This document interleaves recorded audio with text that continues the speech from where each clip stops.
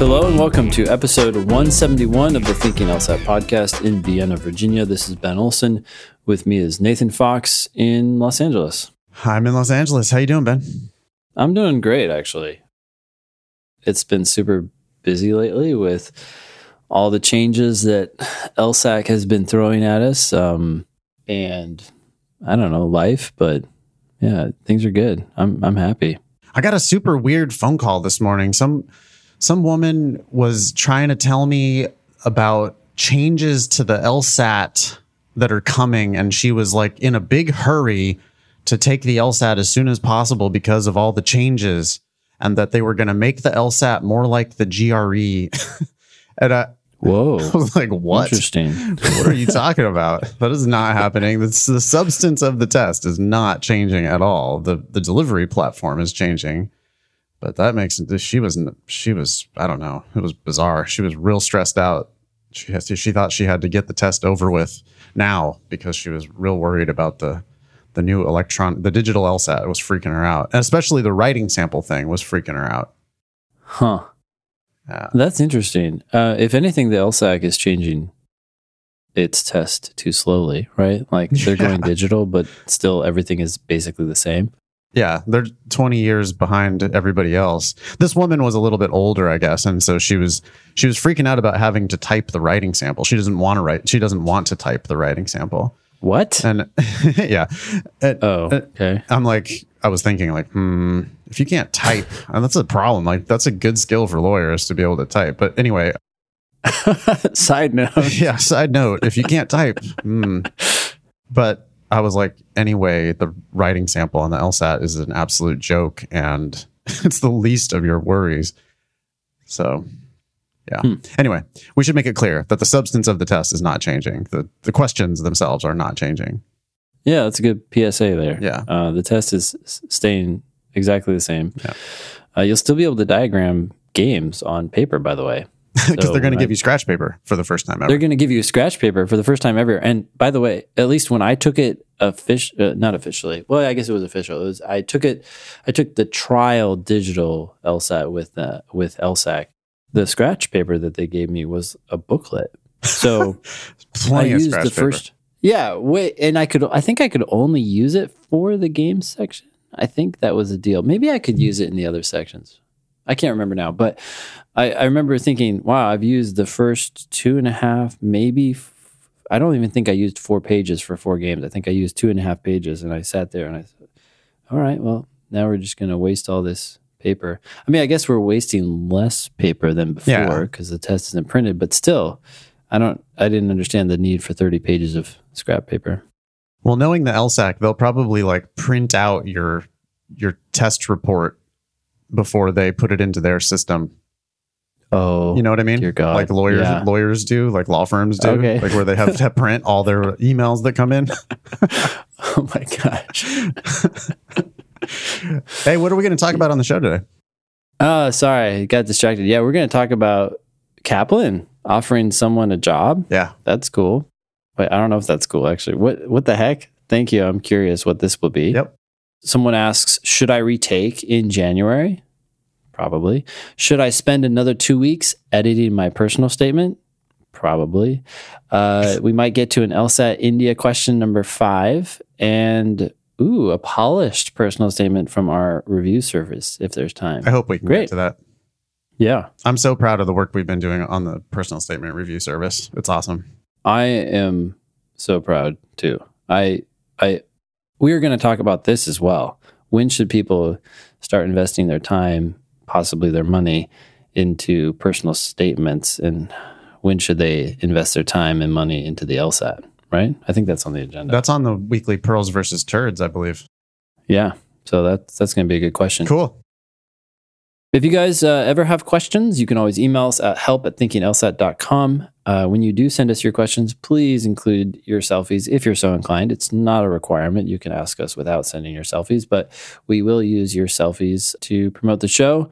If you have not joined the Facebook group, join the Thinking LSAT podcast group on Facebook. We currently have 1,152 members. It is probably the best place to get the latest information on the test if you're curious. People post things there all the time. People post some turds there from time to time too. That is true. I've lately been chiming in from time to time because some of our listeners.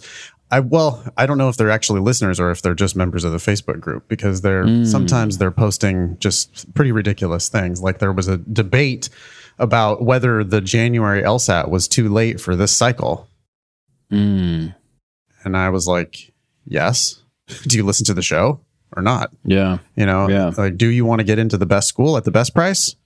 Then yes, January is too late. You should wait till the beginning of the next cycle. I get emails. I've been getting emails every day. Like yesterday, I got an email from somebody who applied early and got their full ride offer yesterday. On December 11th.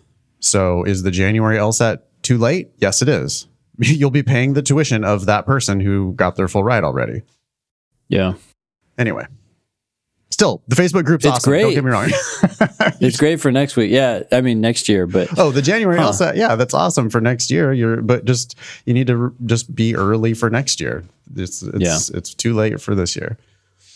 And also, I'm shitting on our own Facebook group. The Facebook group's awesome. Don't get me wrong. It sounds like we have moles though in the group.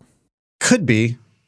Do you think people or they're just like free riding? I don't know. I think they're just. Sometimes people don't learn. I don't know. Yeah. Okay.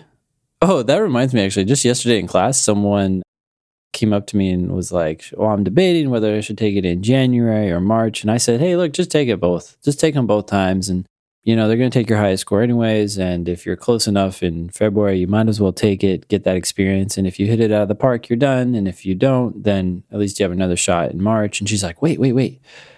I thought I could only take it 3 times in 2 years. And I'm like, oh, no. That's been gone for a long time. And she said, but I just heard it from you on the podcast. And I was like, oh, did you start at the beginning of the podcast? She said, yes. So, so she'll hear us mocking her in another year when she gets to this episode. Well, I mean, she was rightfully going to the podcast for information, which I'm very grateful for. But yeah, I think we generally recommend people work backward, right? Yeah, start with the new. I mean, I think everybody should keep up with the newest episode every week when it comes out. And then if they want to also go back through the back catalog, that's fine. But you're going to want to listen to the new one each week. Preferably the minute it comes out. Yeah, just wait there at your computer or your phone. And then go on the Facebook group and immediately start talking about it. How awesome it was. Yes. Yeah, thank you. You can like the Facebook page, which is just at Thinking LSAT. We're on Twitter at Thinking LSAT. Nathan is at nfox. I am at Olson Benjamin. I haven't checked into Twitter in a while. I'll do that, I guess, today, as soon as I get off this podcast. Okay. We both offer classes, live classes in our respective towns. Nathan is in LA and San Francisco at foxlsat.com. I am in DC at strategyprep.com. We also have online classes and do Skype tutoring online for a lot of you. So you can find more at our websites there. We also have the joint project that we're working on, the LSAT Demon, that continues to move forward. The thing that I was talking about last week was that we want the ability for people to take timed 35-minute sections in the Demon, and we are almost there. When this podcast comes out, it will probably not be available that day, but it may be available the next day or the day after that. So I figured we could mention it now, but excited to have that feature available for people, because I would say that the number one feedback or piece of feedback we get right now is that people are excited about the fact that they can take their LSAT studying anywhere. So, LSAT books tend to be heavy and people lug them around, but the Demon is on your phone. It works on any mobile device. And so if people can do 35-minute sections on their phone, wow, you really don't have to take anything with you to study the test. Amazing. Yeah. LSATdemon.com, right? Free trial, right? Yep. Free trial for a week. Cool. So we have some updates here on the Demon. I guess these are people who have written us about them. Should I read it? Sure, go for it. Love the app. My practice test scores have jumped through the roof, and I've been on this thing less than a month. Oh, it's like multiple different. That's just a quote from a user. Here's another one. Okay. I just got my 170 back, which was about a 10-point improvement from June, and I was 1 point above my average practice score. So it's going pretty well. The Demon certainly helped me deal with some of the evolutions in the logical reasoning questions. I have no idea what that means. I actually think I have a theory about what this person means here. Oh, let's hear it. Well, so I'm assuming this person took the November LSAT. No, maybe it wasn't November. Maybe it was September. So anyways, test 85, I can't remember which one that was one that I felt like there were more swings in the final scores, more people who did better than their initial practice test scores or their average practice test scores, and then people who did noticeably worse. We always see that, but I felt like I saw that more with test 85. And in doing that test in class, I talked to people about it. And I said, hey, look, I don't see anything different with this test. This test seems fine to me.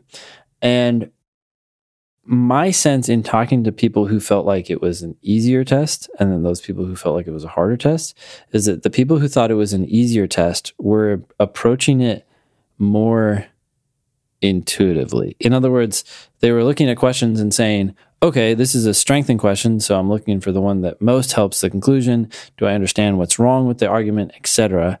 Versus someone who's doing it more mechanically and saying, I'm getting scoring or seeing score improvements because they've gotten used to the way strengthened questions sound. It's almost like the test writers have changed maybe their tone or their style for some of these questions, but they haven't changed the underlying logic because they can't. And so I think people who are just approaching the test fundamentally don't see any difference or actually see an improvement. Whereas people who have been doing it mechanically or based on just like what sounds good because they've done so many questions, saw a score drop with that test. So I wonder if that's what he's talking about. Well, we both teach a pretty natural, intuitive approach to the test, right? Where I feel like every test is easier if you approach it on an intuitive level. I mean, that's why we don't like reading the question stem first on logical reasoning. They've been mixing up the question stems lately, right? So there'll be a question that it turns out to be a strengthened question, but they ask it in kind of a funny way. And if that's the first thing you read, I could see it being really like confusing, disconcerting, where you're like, oh no, I don't know what type of question this is. What am I going to do? And it's like, well, if you would have read misidentify it, right? Right. And if you would have just read the argument first, you would have realized, oh, okay, the argument's bullshit because these obvious reasons. Yep. And that's the answer. No matter what question they ask you, that's always the answer. I mean, the correct answer is going to be related to that gap in the logic, the problem with the argument. So, I'm happy to hear that people who approach it less mechanically and more intuitively are doing well. Yeah. Okay, so that's two updates. I don't know who the first one was from, but the second one was from Brendan. Brendan says, I'm happy to give a more thorough testament to the product's usefulness once I finish my applications in about a week. So maybe we'll get another update from Brendan. Yeah. But thanks a lot. We appreciate that. That helps. It really is motivating. I get emails about my books and stuff and about my online class and feedback on the Demon, feedback on the podcast. We get those all the time too. Yeah. I got a phone call the other day. I should have saved this somehow. I got a phone call from a listener who said that the podcast was basically the only thing he did for prep. He did practice sections and he did the podcast, listened to the podcast. And he said, I can't believe you guys make this all available for free. I got a 170, whatever. I just felt like I had to give you a call and say thank you. And that is really, really nice when people do that. It's very, very motivating. Never get tired of hearing that. Yeah. We don't read a lot of those on the show because we don't like blowing ourselves up too much, but we definitely don't have a problem with it entirely. No, we do not. Yeah. No, that's good. That's cool. That's cool to hear. Hey, did you see this email from Wendy this morning? Email from the LSAC? I did. Yeah. Mm-hmm. What do you should we read it? Yeah. What was it again? It was like, now I can't believe I already forgot. It's kind of silly. I'll read it out loud. Okay. Okay. Apparently it wasn't that important because I forgot, or I already knew everything in the email. Maybe well, no, but it's a little ridiculous, and it has a little bit of like a Orwellian thing in it, like they commonly do. So It says important information about June and July 2019 LSAT registration. That's the subject. Dear God. Okay. Fucking long subject line. Yep. Yeah, you don't really ever need to put important information about in your subject line. You could just put Either it's June and July 2019 registration update or something like that. Oh, that would catch people's attention a lot faster. Like, wait, what? You have an update about the registration shit? Okay. We have edits for the LSAC, as always. Mm-hmm. This is Wendy, again, the Chief Executive Communications and Public Affairs Officer, who's writing this email to all the licensees. And I don't know, this might go out to everybody, right? Anyone with an LSAC account might get this. Anyway, Here we go. Good morning. Thank you for your support of the LSAT as it transitions to a digital format, and for your positive response to news earlier this week about LSAC's collaboration with Microsoft to deliver the digital LSAT on Microsoft Surface Go tablets. I just laughed when I saw that the first time. They sent out because they had sent out a previous email announcing that they were going to be using Microsoft Surface Go tablets. Yeah. But I thought that was super Samsung. funny because they did all the tests on Samsung tablets. Yeah. And we were like goofing on how funny it was that the LSAC was going to buy 1,000 or 10,000 tablets or whatever it was from Samsung. But apparently Microsoft swooped in at the last minute and got the deal. So it doesn't victory for Microsoft. I'm sure it doesn't matter at all what tablet it's on, but I'm surprised that they keep talking about, like, who gives a shit? I don't know. It's just funny. No joke. Like, just when is the test? Where do I go? And how does it look? Yeah. Yeah. Oh, by the way, I should say that this time 35-minute section thing that we were working on. Yes. We're mimicking the navigation of the official test, of course. And I'm hoping we're going to be able to like evolve that as the official test evolves. We'll be able to sort of keep it close. Yeah, if it evolves. If it evolves, like, which it'll very slowly change. These things are going to calcify quickly, I'm sure. We were joking with the developers. We were talking about the navigation, and we were looking at, their screenshots and my experience when I took it myself. And I was like, it's not very fun to try to develop some cutting edge website when you have to follow the LSAC. When you have to follow the LSAC. And they were laughing about it. And I'm like, well, okay, there are some things we can do slightly differently here that will make it a better user experience, but won't change the substance or meaning of the symbols so that everybody is ready for the official LSAT. But we have made it a little more mobile friendly, which is fair because they're not doing theirs on phone. But it was, we had a good laugh about some of their design choices. Yeah, I'm sure it's not going to be the greatest. I wonder, maybe we can sell the Daemon to the LSAC. Yeah. Be like, hey, we developed this for you because we know you guys aren't going to do that great of a job. And by the way, anyways, sorry. I was going to keep going, but okay. Continuing on with this email. As you know, we are also making changes to separate the writing section from the LSAT, starting with the June 3, 2019 test. So that's before the transition to digital. Mm-hmm. They're going to separate the writing sample from the test. Yeah.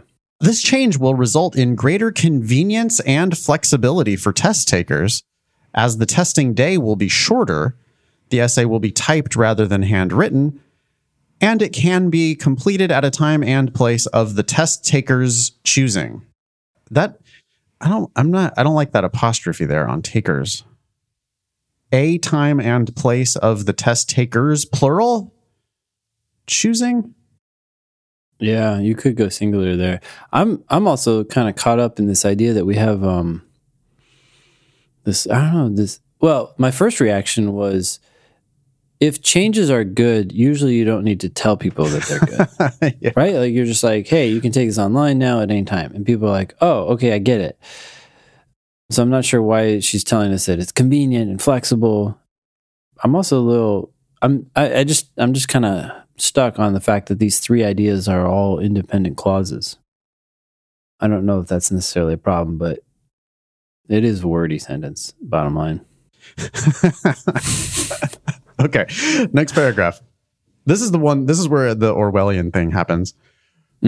We have decided to take a little extra time to ensure that all test takers have the tools and resources they need to be fully confident in preparing for the digital LSAT. Therefore, we will be opening registration for the June and July tests in early January rather than today as originally anticipated. I call BS. It's 100% BS. What do you mean we have decided to take a little extra time to ensure that all test takers have the tools and resources they need to be fully confident in preparing for the digital LSAT? What does that have to do with opening the registration date later? Nothing. If you're confident, you sign up now. If you're not confident, wait a couple weeks. That to me is the first chink in the armor that they might actually not be ready to launch the digital LSAT on time. Yeah, we'll begin opening the red. Well, I like this too. Rather than today, as originally anticipated. No, it wasn't anticipated. That was the plan. That was announced. That was announced as the date, and I have it in my calendar. Which, by the way, you didn't have to announce. There was actually really no reason to announce that you were going to open up the registration earlier, but you did. But now you're taking it back. There's just no real reason for any of this. I don't know. Anyway, they're trying to make it sound like, oh, we're here to help you. We're postponing the registration to help you. No. You're postponing the registration because you're not ready. It's just so funny. It's just they always are like this. It's like, oh, we're doing all these things for your benefit always. Yeah. We will make the new digital LSAT familiarization tutorial available at the same time. Gosh. You could just cut familiarization out of there, don't you think? Yeah. Yeah. We will make the new digital LSAT tutorial available at the same time. Mm-hmm. We will let you know when both registration and the tutorial become available. Thank you for all you do as you Thank you for all you do to prepare students to begin their law school journey, Wendy. Oh, so this email is only going to us. Yep. Okay. All right. Well, anyway, we mock because we love LSAC, and I don't know. It's like you're not opening the registration on the day you said. You're announcing that you're not doing it on the day that you were supposed to be opening registration. Now you're not. That's fine. Which, by the way, is super early. When they said that they were opening it on December 12th or whatever, it was, 12th, right? Yeah, today. This email came out today. So she's telling us today that the registration is, in fact, not going to happen today. Yeah. As unnecessarily previously announced. There was no reason why anyone would want to register for the June or July LSAT on December 12th. There's absolutely no reason why anyone would do that. Mm-hmm. But they announced it. So now they're unannouncing it. Now they're not even giving a date that they are going to open it. They're just saying early January. I wonder what internal politics Wendy is facing. Like, seriously, she's writing this email today, the day it was supposed to be opened. So it wasn't opened. And apparently they didn't know this yesterday, or at least had enough time to draft this email. Kind of interesting. I'm very confused. As always, I'm very confused. For someone who's allegedly so smart, Ben, I'm frequently confused. Maybe you need to reevaluate your presupposition. Yeah, it's totally possible. Totally possible. There's a new weed store opening in my neighborhood. I noticed today. I walked past it, so I'll just be high all the time from now on, and then probably all this stuff will just make total sense. Yeah. There you go. Oh, yeah, I get it. Mm-hmm. Totally. Cool. Yeah. Yeah, early January. Far out. All right. Cool, man. Should we get back to the agenda? Sorry for So, hijacking. no, please. I appreciate it. So although you just read that one, this one's from your friend. So maybe you should take this one as well. What's going on here? Yeah. So my friend forwarded me. This is a friend who recently graduated law school from not the best law school. She graduated from a school with a 25th to 75th percentile LSAT range in the low 150s. Okay. Mm-hmm. Okay. So a, 100 plus, let's say, ranked law school. I guess that might be an unranked law school. It's an ABA accredited school, but it's, not the greatest school in the world. Yeah. She was there on a scholarship. She managed to pass the bar on her first attempt. I'm very proud of her. She posted her resume on Indeed, which is apparently a legal job search site. Mm-hmm. Mm-hmm. And within 24 hours, she got an email unsolicited from Kaplan. Yeah. Job title, LSAT teacher part-time, company, Kaplan test prep. Mm-hmm. Hi, I found your resume on Indeed. Please reply to this email if you are interested in discussing the following job opening. Thank you for your consideration. And I just laughed because it's like, this shows you what their standards are for hiring teachers. Wow. Like, my friend is smart, but she didn't even do very well on the LSAT at all herself. Yeah. She went to a school where almost no one does well on the LSAT. She has no teaching experience on her resume whatsoever. She has no interest in or experience teaching. Yeah. But within 24 hours of posting on this legal job search website, she's getting an email from Kaplan that they want her. Wow. I mean, the reason why is there's a million other, if you're going to be a corporate LSAT teacher, there's so many other better options besides Kaplan, because Kaplan pays shit for their classroom LSAT teachers. Yeah. Anyway, I just got an interesting business model. Their classes are short. They charge a decent amount because of their name, I guess. They're really just riding off of the name. Yeah, they're a marketing company. They're not, at least as far as the LSAT goes, they are not really a good option at all. I mean, they're much better at selling their services than they are at providing their services. Mm-hmm. They have all kinds of just crazy discount, right? That's their deal, is that they price it at twice the price that they actually want you to pay. Mm-hmm. It's just like law school, to be honest. Yeah. They double the price and then give everybody a 50% discount and make you feel special that, they're giving you 50% off, and you're still paying more than you would have to pay, or pay the same that you would have to pay for our shit, which is much better. Yeah. And, the fact that they're paying their classroom teachers, $20 an hour, or maybe $25 an hour or something. 25 is what I heard. Yeah. Yeah. Mm-hmm. And it's like, really? No one in their right mind who had any kind of a good LSAT score would be able to, would stomach that, because there's other, I'm not saying Test Masters and PowerScore and all that is any good, but at least there you can make $50 an hour, right? Blueprint, Manhattan, I guess you can make $100 an hour. Yeah, with time. Yeah, in time. They advertise that, but they actually start decently lower. And after a crazy long training process and all that stuff, I mean, where they pay you nothing or very little, right? Mm-hmm. Mm-hmm. Yeah. This is what I find most troubling about Kaplan, is that you don't have to take the test officially. I've mentioned that to you before, right, on the show? Well, they hired me 10 years ago. Oh, that's right. That's right. Yeah. I mean, this was in Boston. I went in there looking to work as an SAT teacher, and they said, "Oh, we're full up on SAT teachers, but here, why don't you take this practice LSAT?" And based on a practice LSAT that I took in their office, they hired me on the spot to be their LSAT teacher. Yeah. I'm like, you fucking kidding me? You don't have to take the official test? Just oh yeah, no, you're the Kaplan teacher now. Yay. Yeah, so at least from what I understand, for people who have worked for me, who worked for them, you have to get above a 164 or 165 at a, quote, designated Kaplan testing center, which is just code for, a room. A practice test in our office. Yeah. Yeah. Yeah. I'm just not impressed. I mean, I've not to mention all the horror stories that I've heard from a decade of teaching LSAT, every rescue Kaplan students every day, right?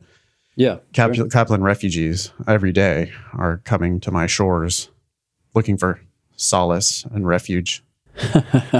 No. Yeah. I was at a pre-law like fair thing, and sitting next to the Kaplan table.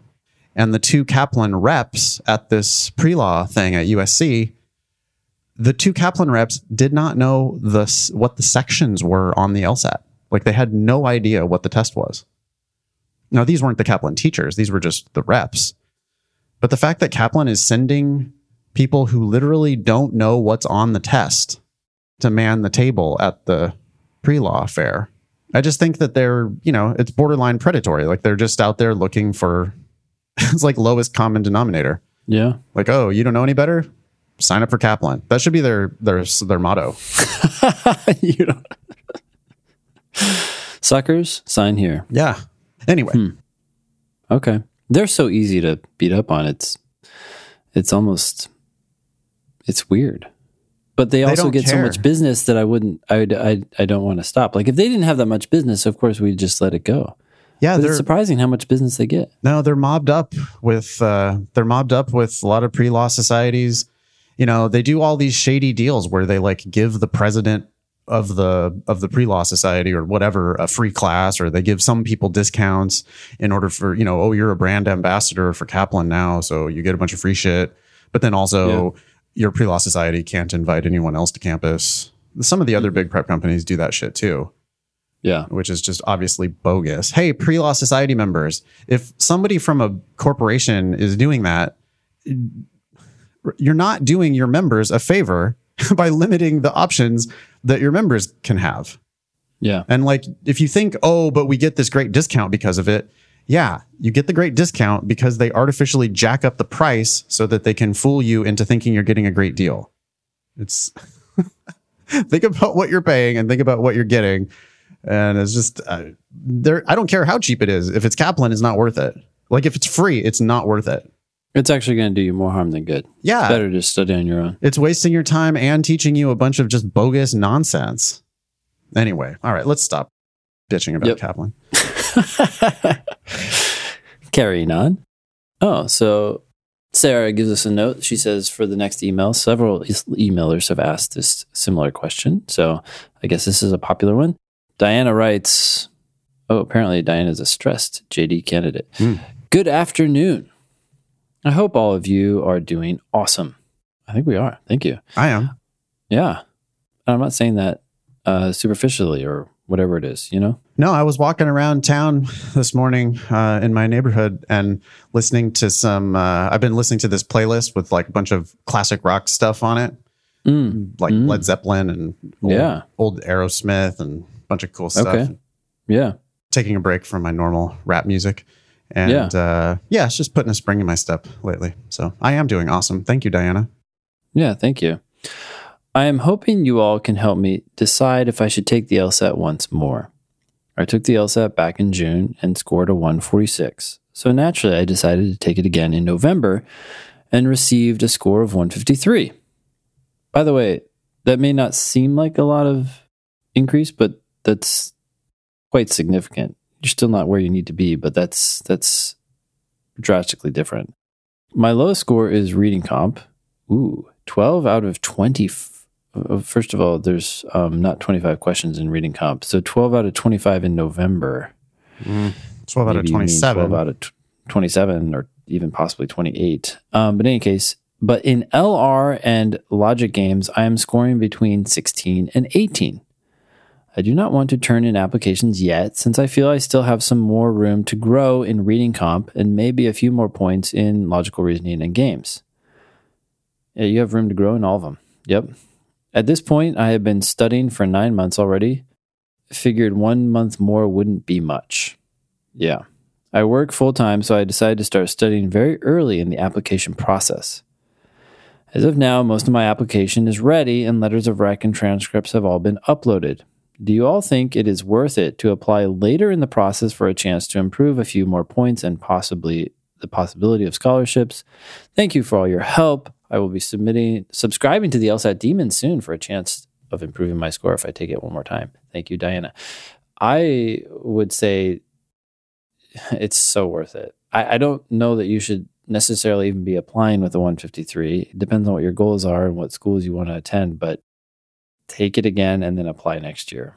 It's money on the table. If you can just bump it up to like high 150s, low 160s. Yeah, I don't care how long you've been studying, like she seems to think that one more month is all she should devote to it. But if I were her, I would be devoting another year to it if necessary. Certainly one more cycle. I mean, taking the January LSAT and then applying, no. If you have to go to law school in 2019, you need to apply right now with the score you have on record. But I don't know why you'd have to do that. But nobody should have to go to school in 2019. I have this conversation all day, every day. Just I never stop yelling at people about you don't need to start law school in 2019. You can always start law school in 2020. September 1st will be here before you know it. And you could have all your applications in. Diana, you could study for another 3 months, 6 months. You could retake the LSAT in March, June, July. You could get a 160. I just cringe when people go to law school with anything less than a 160. Think about this for a half second. How much money do you make in a year? I have no idea, obviously, Diana, how much money you make, but let's just guess. What do you say, Nathan? 60? Is that a high guess? That would be, that would be, if you are making 60, that's like the starting salary of, that's the most common starting salary for lawyers. Yeah. So I assume she's making less than that. Otherwise, she wouldn't be trying to go to law school. Yeah. But I could be wrong. Yeah. I mean, with your scores and the schools that you're looking at right now, your starting salary is going to be around 50 to 70, 60, somewhere in that range.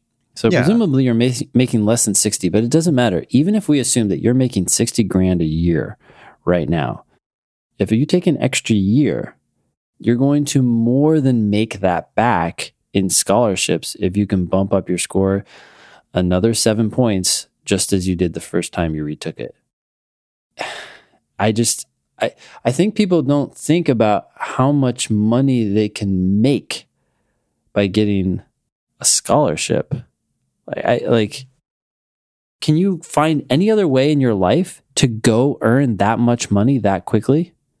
Right? Like if you save $150,000 plus all that future interest by spending an extra year on the LSAT, where else in your life can you go and do something and earn that much money in a year? And it doesn't even have to be a year. It could be 6 months or 9 months. And she could literally get $150,000 worth of free tuition.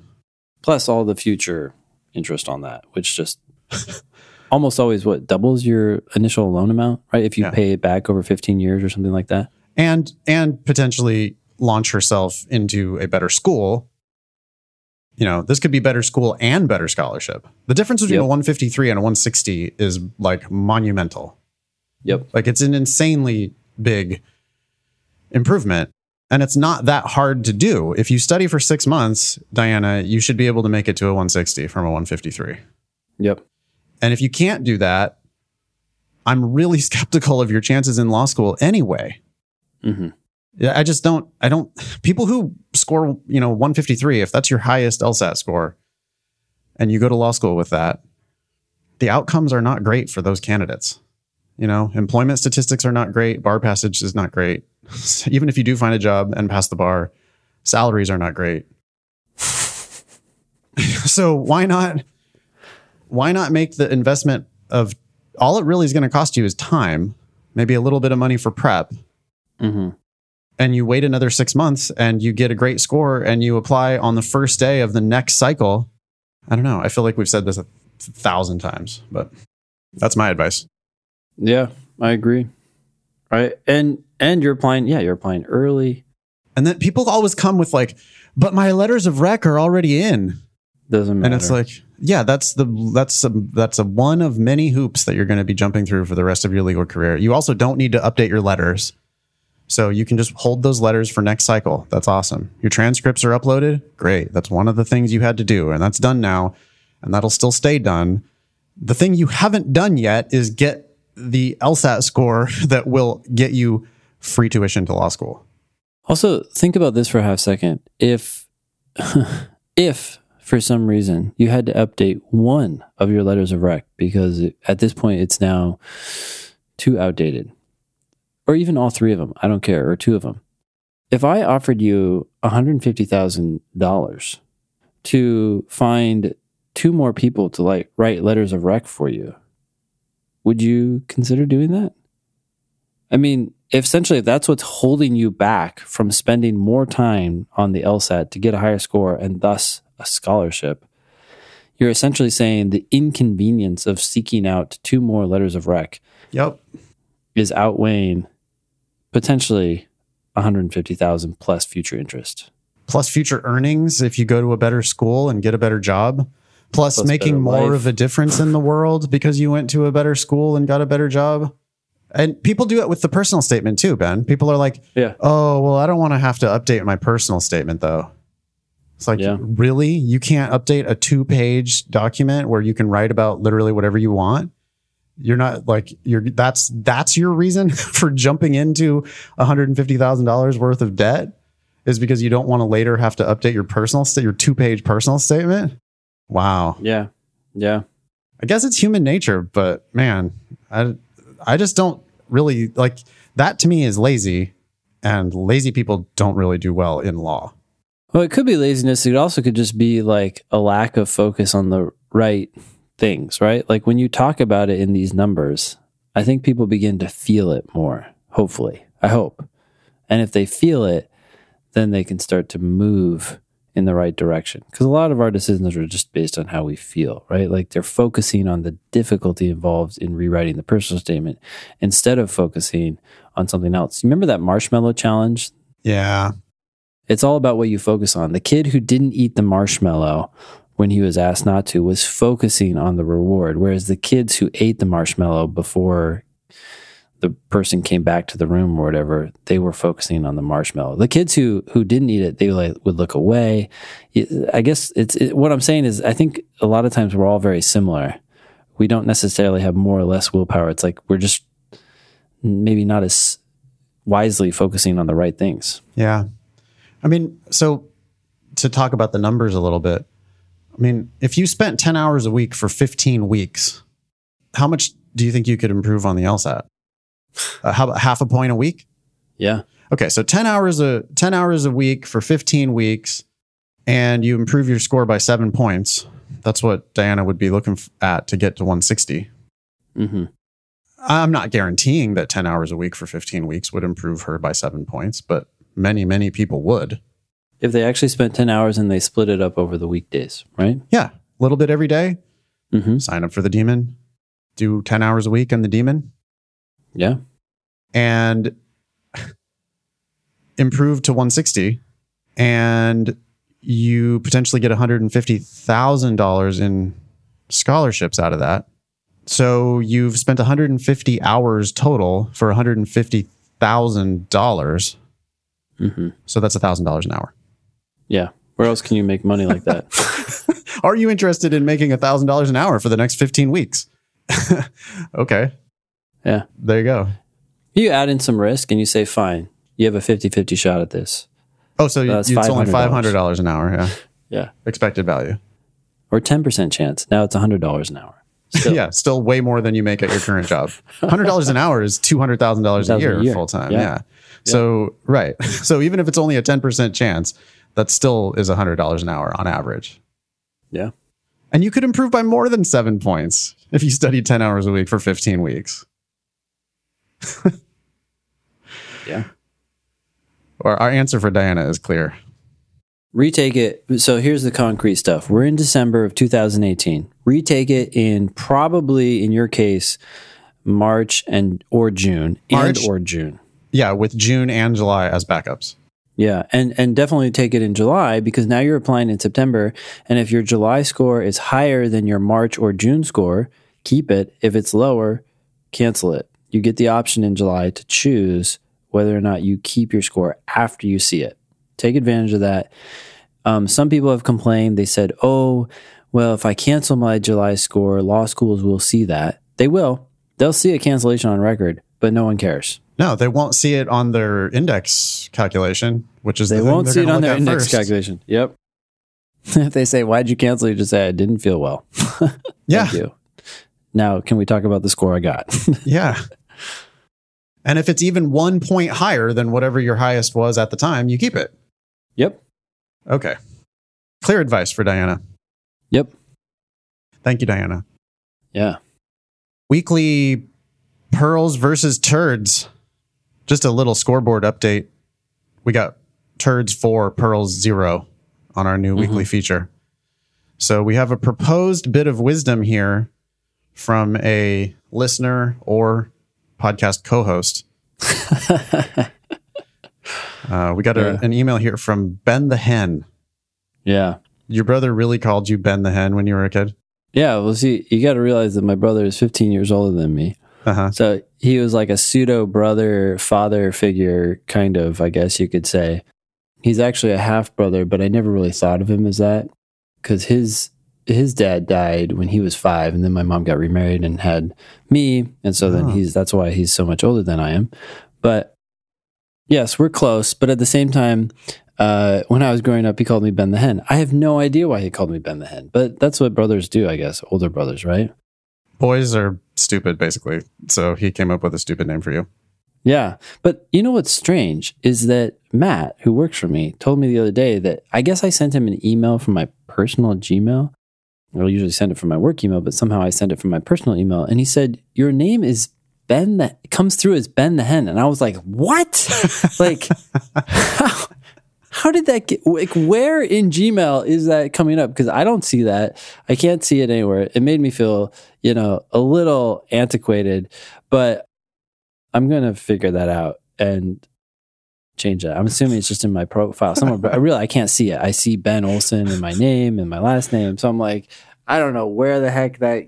Slightly unprofessional when you send it accidentally for business purposes, but I don't know. We're slightly unprofessional, I guess. So we are slightly unprofessional, but I would prefer that not be sending from my personal email to anyone I'm communicating with out in the world, even if they're just my buddies who want to grab a drink. So, all right, here's the proposed bit of wisdom from Ben the Hen. It says, if you're above their 75th percentile for LSAT, focus on your personal statement. If you're below their 75th percentile for LSAT, focus on your LSAT. Yeah, so this is a random piece of advice that I just came up with when I was talking to people about the personal statement package, because people are now asking, right? Hey, should I spend more money on the LSAT and work on that? Or should I now turn my focus to the personal statement and spend that money on your package? And I'm like trying to figure out what would be best for them. And in most cases, my gut is like, if you can improve your LSAT score, just like we were talking about for Diana, that's going to move the needle quite a bit. Whereas your personal statement is more like icing on the cake. But I feel like once you're above the 25th percentile for LSAT, 75th percentile. Sorry, did I say 25? Yeah. 75th, then they're already sold on that part of your application. And so then they're going to turn to the rest, especially if your GPA is lower. So this is the random rule of thumb that I just came up with. And I'm curious what you think. I really wonder, is this a pearl or a turd? I would put this one as a tie. Okay. Mm-hmm. Because I understand the idea that, yeah, sure, if you're above their 75th percentile, then that means that you are raising the LSAT profile of the school, which, on their ABA 509 report, it'll show a higher 75th percentile because of you, or at least, you would tend to bump that number up. Yes. And so then at that point, they would probably be interested in you. So they, are going to want to read your personal statement, and you need a great personal statement to get scholarships and move the ball further along in that regard. Mm-hmm. Yeah. My gut though is, why not both? I mean, if it's like, which one should you spend money on? Mm-hmm. I could see how spending money on the personal statement might make more sense at that point. Mm-hmm. But I do think that, if you're 1 point above their 75th percentile, that's one thing. But if you're 8 points above their 75th percentile, that's another thing. Mm-hmm. And I have a feeling that you can get money by doing both of those things. But I just think everybody needs the highest LSAT score they can possibly get. Like, there's never a time where I would say, oh, unless you're already in the 99th percentile, right? If you're 174, 175, don't bother retaking the LSAT. Focus on your personal statement so you don't look like an ass. I think I would literally never tell anyone to retake it if they had a 175. I don't like, for what? Who are you trying to impress? Yeah. Yeah. You're already above the 75th percentile for Yale. Like what? Who are you trying to impress? Mm-hmm. But if you're at 169, and the 75th percentile of the school you're looking at is 168, but you think you're capable of a 175, then I would take it. I would take it again. But I will give you the pearl as far as personal statements matter. And we have been able to make a huge difference. I guess I didn't realize how bad people's personal statements were until we started working on so many of them. Well, bad in the context of people telling us that they are awesome, right? Hey, I'd really like you guys to look at my personal statement. It's pretty much there. I'm a good writer. I just need you to tweak it. Can you just look at it? Yeah. I think it's fine. I'm not sure about just take a look. Like what they really want you to do is to just stroke their ego and tell them how good it is. Yeah. And then you look at it and it has glaring, obvious problems. And you're like, oh my God, this is not, let's tweak the first few sentences and then bam, you need to start over, right? It's like, I think that's what happens when people write into the show too with their personal statement. I mean, I don't think people are writing in thinking, this is horrible. Let's hear how horrible it is. I think they're writing in thinking, this is the best I can come up with. Yeah. Why else would you submit that to torture? So anyways, what we're discovering is that people's personal statements, when they say that they're awesome, and in the past I've sort of believed them, right? The person's doing well in the LSAT and they're saying, I'm a good writer and I feel pretty good about my personal statement. In the past, I've thought, well, yeah, this person seems pretty competent. They have a high GPA. They have a high LSAT score. I believe that they're a good writer. But I haven't seen a personal statement yet that I haven't been like, actually, no, that's not true. I did see one a couple weeks ago that I thought was pretty good. It still had to have several changes, but that was one of the first. And I was surprised by the fact that it was good. Well, Ben, even when you get done with a document and I take a look at it, I tweak it. Yeah. And then when I get done with it, you take a look at it and you tweak it. Yeah. And it continues to get better and better. Do you want to talk, Ben, about, maybe we won't name names, but you read recently a personal statement that came from one of these big services? Yes, it came again. Yeah. A very expensive service. Very expensive service. This was, I don't know the exact amount, but it was roughly $5,000 for this service in particular. And, I was surprised again. I mean, I guess what's happened in the past is that when you and I have focused on the LSAT and someone does have the money or the means to pay for help with their personal statement, we've said, well, we can look at it we'll glance at it for free. This is in the past. This is a few years ago. But ultimately we're like, look, if you've got the money here, you should go to this company or go to that company and really get your personal statement worked on. And my assumption, given the price that they were paying, is that these people were getting top-notch personal statements out of this process. But what you and I have both seen is that when people send us their personal statements from these services, we are immediately writing back and saying, wait, is this the final version? Do you have the final version? This can't be the final version. What the hell is going on here? Yeah. And I'm not lying. Inconsistencies where there's 2 periods between one sentence and then 1 period between the next sentences?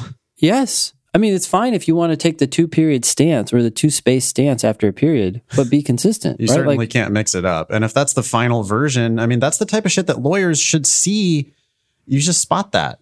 And what else? There was also a bunch of just bogus platitudes. Even the ideas weren't good. That's the biggest problem with most personal statements is the ideas aren't good. The second problem is how they're written. And this statement that I saw recently failed on both fronts. You said, why did you put this sentence in? And this person was like, oh, they told me to put it in there. This $5,000 personal statement consultant told me to put this total bullshit in there, like says nothing. Yeah. And then he was like trying to defend it. He was like, oh, well, yeah, I mean, that's what, he said to put in there and blah, blah, blah. And I'm like, I really don't understand. Like, this is not, it's not necessary. You could just cut this whole paragraph and your statement would not miss anything. And it's actually hurting your statement now because you're saying a bunch of platitudes about the world, things that we would mock up and down on the show. I kept asking the student how much she paid, like how much did you pay for this, and did your reviewer edit it, and did they actually suggest this? I think at some point she was kind of like, I was asking too much about the service because I just couldn't fathom that this is what the final product was. Yeah, call to listeners. If you paid for one of these services and you're not happy with the result, or if you've paid for one of these services and you want to make sure you got your money's worth, send in the personal statement, help@thinkinglsat.com. Give us permission to read it on the show. And I think we would be comfortable saying, hey, this is the service. This is what they paid for it. This is what the statement says. And then we will give our honest feedback on what the statement, good or bad, right? I would tweak your invite there and say, if you are extraordinarily happy with your service and you've been accepted to schools, and so you no longer are concerned about what happens with that personal statement, even then send it to us. I'm open to looking at the best that these places can offer and see how good that really is. I am curious. We are scientific thinkers, right? We would like to disprove our own hypothesis. Yeah. Our hypothesis, though, is that we are better than these services. Right now, based on the evidence that I've seen, I have extraordinary confidence in what you and I together can produce. Yes. I mean, I'm confident in what each of us can do by ourselves, but like you said, the back and forth, and it ends up being a situation where you comment, I comment, the writer obviously comments, the applicant, and then we're asking for more information. You ask for information. I then say, oh yeah, and by the way, if you're going to ask for that, you should ask for this, and please, more. And that's why we don't have a time cap on this stuff, because who knows how many hours we're actually spending. I think I'd get stressed if I knew how much we were spending, but I don't, because we just don't even think about that. We put a lot into it, and we promise that we will do a great job. You can go to thinkinglsat.com if you want to sign up for the service. We also charge less than other people do. That's what sparked this conversation, right? $5,000, and it turns out to be, not how could it not be perfect for $5,000? Oh my God. By the way, our credentials, just real briefly, I have a master's in journalism and a JD, and I wrote 6 LSAT books, and I've been looking at people's personal statements now for over a decade, just kind of casually. Mm-hmm. Ben, you have a JD. You were a professional legal writing consultant. Yeah. You've been looking at personal statements now for a decade, I'm sure, for your students. Yeah. So it's not like we don't have, we actually do have the credentials to offer this service anyway. Mm-hmm. We just haven't focused on it, and we were just focused on the LSAT. Yeah. Yeah. But we really should, because we're good at the LSAT, but we're fucking good at these personal statements too. We really are. Mm-hmm. All right. Cool. So maybe for this turd and pearl, bottom line is, if you can improve your score more, focus on that. If you really are done and are in the 75th percentile or higher, then definitely turn your focus to your personal statement. I'll give it a tie. How about that? Mm-hmm. 4 and 1. Okay. Let's see. Is this me? Hi, Ben and Nathan. Hope this gets bumped to the top of the list, as it is time sensitive. While you guys are ripping up personal statements, I'm wondering, should I rip up mine and apply, say 2 weeks later, or should I rather keep my current, which is not perfect, but I get a leg up by applying a bit earlier? If you already know that your personal statement's not perfect, you need to work on it. Because when people think they're perfect, they're not. Yeah. And so when they think they're not perfect, I'm afraid that they're bad. Yeah. I mean, maybe not. Maybe you're the kind of person who's actually hearing what we have to say, and therefore you recognize its imperfection. But why not work on that? Yeah, and also you do have to. So one thing that we say a lot is that there is no one perfect document, right? Sure. Like even if we thought this was ready to submit, if we looked at it in a week, we would be tweaking it. Yeah, I would and we'll always probably be tweak tweaking the it. one today. Yes, we'll keep tweaking it and tweaking it and tweaking it. Yep. But that's not what we're talking about. This sounds like my hypothesis here. I just suspect that you know that it kind of sucks. Mm-hmm. And if it kind of sucks / has obvious glaring errors in it, there's a difference, right, between tweaking it to make it better and fixing obvious problems. Yeah. If it has obvious problems, do not submit it. Mm-hmm. It's the first document in your legal career. Yeah.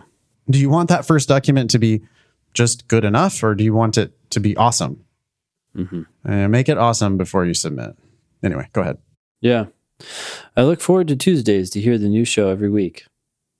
Cool. Wish the demon was around while I studied for the LSAT. Wow.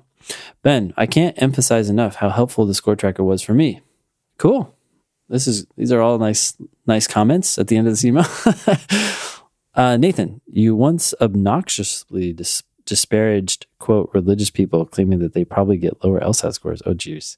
Well, why don't you compare Sabbath observer scores to the general average? I would love to do that if I could. I mean, but what? Did they release those results, Ben? They might actually. LSAC has a lot of data on its website. I guess the challenge I would ask this listener is to do this for us. Yeah, that would have been a slightly more helpful email.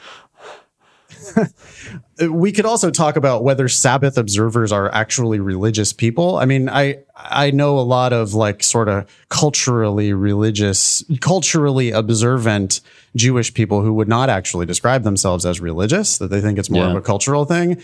And so, yeah, I don't know. I mean, if most Saturday Sabbath observers are Jewish people, Jewish families tend to do very well educationally in the United States.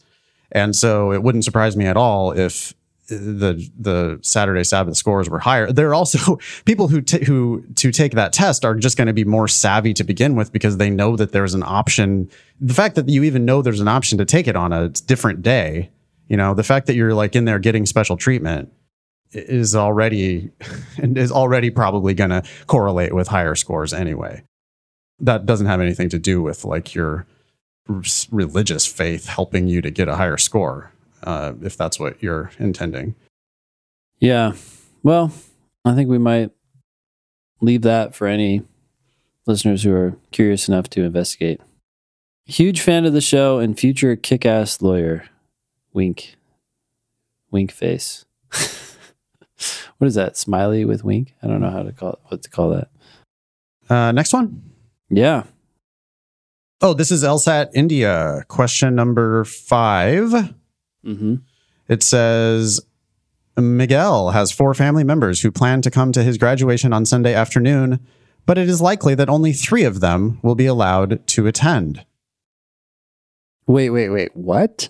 Only 3 of them will be allowed to attend?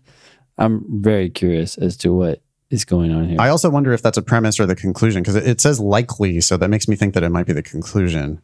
It might be, yeah. Mm-hmm. But anyway, normally graduation is held in the football stadium, where there is no limit on the number of family members who can attend. However, the ceremony is relocated to the gymnasium if it rains, and each graduate receives just 3 admission tickets for use by family members. The first line there is obviously the conclusion. The rest of it is premises, and I already know the answer before reading the questions down. What's the answer? It's probably going to rain on Sunday afternoon. Yep, because it's a conditional, right? If it rains, will it? Well, we don't know. Right. Okay. So actually, so it says it will rain, or at least it likely will rain, right? Either one of those might be enough since the conclusion is a little weakly stated. Yeah, well, so it turns out to be a strengthened question. The conclusion of the argument is most strongly supported if which one of the following is assumed. Mm-hmm. By the way, many people would just look at the words most strongly supported there and immediately think it's a soft must be true. Yeah. Which is totally wrong. You have to read the entire question stem to be able to figure out what type of question it is. But it says most strongly supported. I know. Yes. It does not say which one of the following is most strongly supported by the statement. It says the conclusion is most strongly supported if which one of the following is assumed. Mm-hmm. So, by the way, this is also not an assumption question. It's a strengthened question. That's right. Because it's not asking you to prove the conclusion, just asking you to find the one that strengthens it the most, even if it doesn't prove it.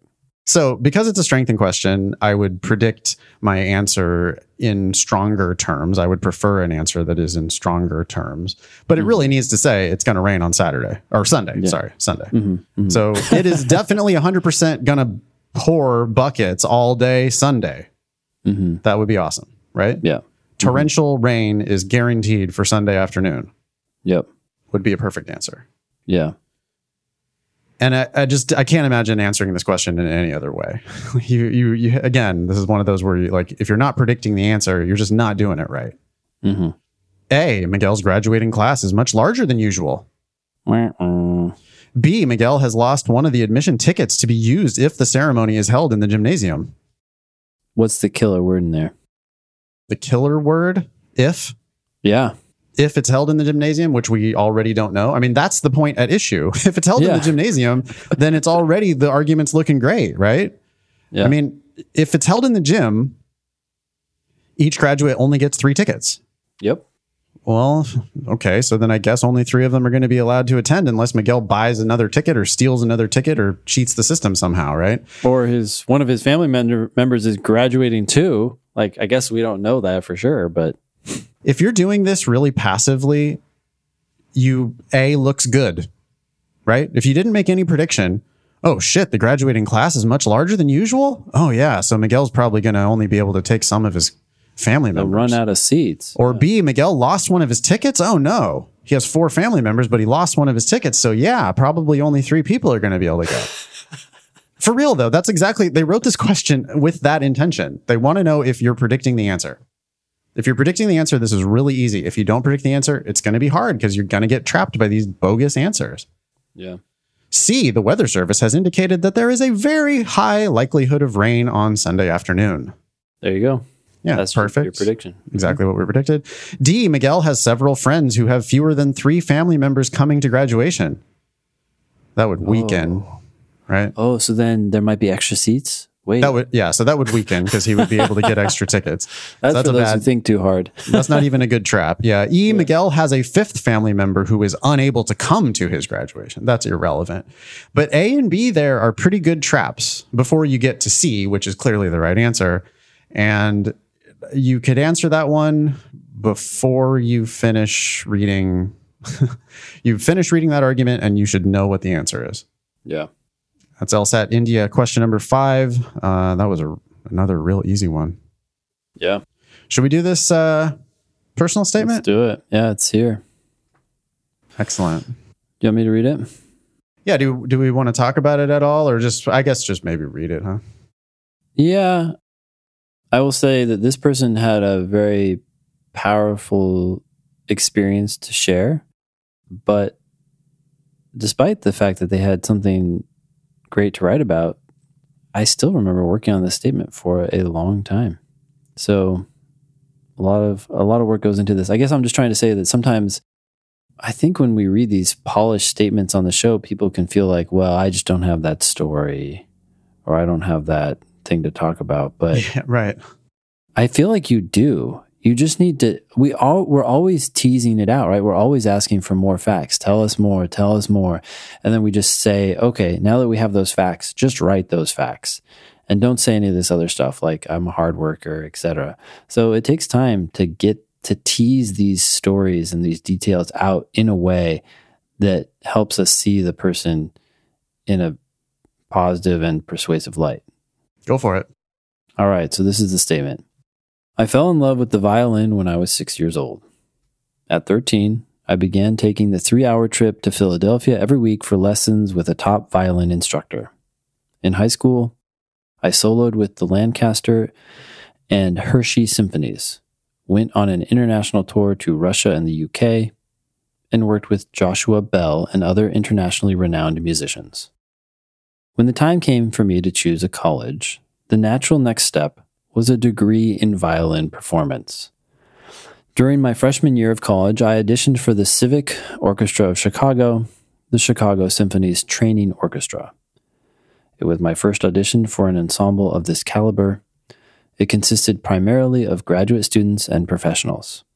When I first saw the repertoire list of orchestral excerpts, including the ever-intimidating first page of Strauss's Don Juan tone poem, the volume and difficulty of the music overwhelmed me. I had little experience learning why can't I say this word? I would say orchestral excerpts, yes. Orchestral excerpts, which require players to take into account every detail of each note. A missed accent here or a wrong articulation there can cost you an audition. But the new music that I would have to perfect in the next 2 months was the same music that I had grown up listening to and dreamt of performing. I spent weeks on the works of Beethoven, Schubert, and... how do you say that? Let's go Prokofiev. Prokofiev. Yeah. Cool. Working note by note and line by line to make sure the intonation, rhyme, rhythm, and musical expression of each piece was as close to perfect as possible. Each night I would bring my violin, my trusty metronome, and my pile of music to a dingy school practice room, only leaving when the security guard came around to close the building at midnight. With the application deadline looming, I finally set a date to record my audition tape. I spent hours recording take after take until I was satisfied that I had captured my best work. Several months later, I received my audition results. Congratulations, you have been accepted as a regular member of the Civic Orchestra of Chicago for the 2014 to 2016 seasons. Despite my intense preparation, I was still stunned. I was a freshman. In the fall, when I began my first season with the Civic, I learned that I was the youngest member of the orchestra. My first love will always be music. But in my sophomore year, I took my first economics class and enjoyed it so much that I added economics as a double major. As my commitments outside music expanded, I became conflicted about whether I should pursue a music career. The Civic Orchestra of Chicago gave me the opportunity to collaborate with other talented pre-professional musicians, train with members of the Chicago Symphony Orchestra, perform in dozens of concerts, and contribute to outreach initiatives for disadvantaged students.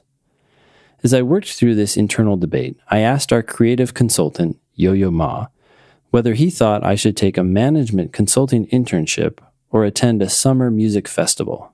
I find it sad that we live in a time, he responded, when society will think less of you if you are that good, that talented, and that multifaceted. I think that you are more if you pursue both opportunities, which puts you in the fortuitous position of standing out as unique in creating your own life and job. I took the internship and now work as an analyst at the same consulting firm. I scour articles, speak with experts, and write. Topics range from hypersonic missiles and the intellectual property of fighter planes to artificial intelligence and analytics for federal health agencies. I now prepare revenue models for M&A due diligence the same way I prepared Beethoven's violin concerto at the Civic Orchestra. Legal training will give me even more tools to continue carving my own unique career path. That's it.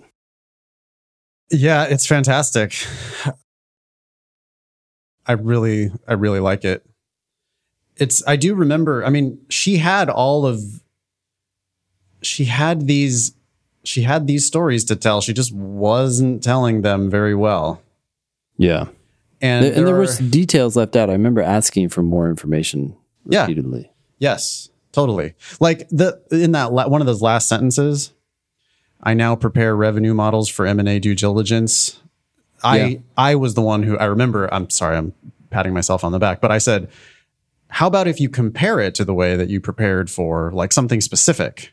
Mm-hmm. And so she put in the Beethoven's Violin Concerto. Yeah. And now it's just like, oh, I mean, you can just, it just makes the whole thing make sense. It's like, yeah, you're passionate about music. She's so obviously accomplished in music, right? Mm-hmm. The fact that she was the youngest person in the Civic Orchestra of Chicago is like, okay, that's obviously a big deal. But then now she is able to tie this to, but now I do serious lawyer shit. Mm-hmm. And I love all those details, like about the stuff she's writing about. Oh God, that's so good. And the economics. I mean, Yep. The beginning of this whole statement makes it seem like she's a musician. And then the end of the statement, you're like, oh, she's not just a musician. She's a smart, hardworking, detail-oriented individual who we learned about through her music experience, but now see is clearly interested in moving in another direction, which, by the way, she answers without directly answering it in a way that's not very effective, right? Like, and now I want to go to law school. Right.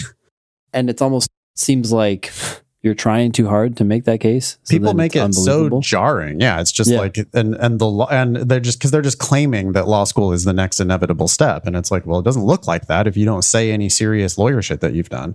Mm-hmm. It's funny how people want to leave out all this stuff that we had her put in here about the economics and the consulting firm and the scouring articles and speaking with experts and writing and all these topics. And it's like, yeah, okay, M&A due diligence. You know, it's like, I think a lot of people think, oh, that's boring. I don't want to put that in there, but that's, we need some of that. If you've done any of that, yes, by all means, please put it in your statement. Think about it this way. If you go back and listen to this statement again, every single sentence tells you something new and factual about this applicant. And so it's only 637 words, but in those 637 words, you know so much. You know about this person in high school. They went on this tour. You know that they went into this orchestra. You know that they did this recording. You know what kind of things that they did in school. They were an econ double major. You just can't learn that much about most people in most personal statements. They don't provide enough facts. They don't provide the right facts, and they start drawing conclusions. There's nowhere in this statement anywhere where she says, I'm a hard worker. I pay attention to details. I work well with other people. I take seriously life decisions. None of that is said here, but it's obvious from the facts that she provides. Yeah, it's showing instead of telling. This entire statement, every single sentence is showing. Yeah, absolutely. It's just sort of like I feel bad because the show is so much funnier when we read shitty personal statements. Yeah.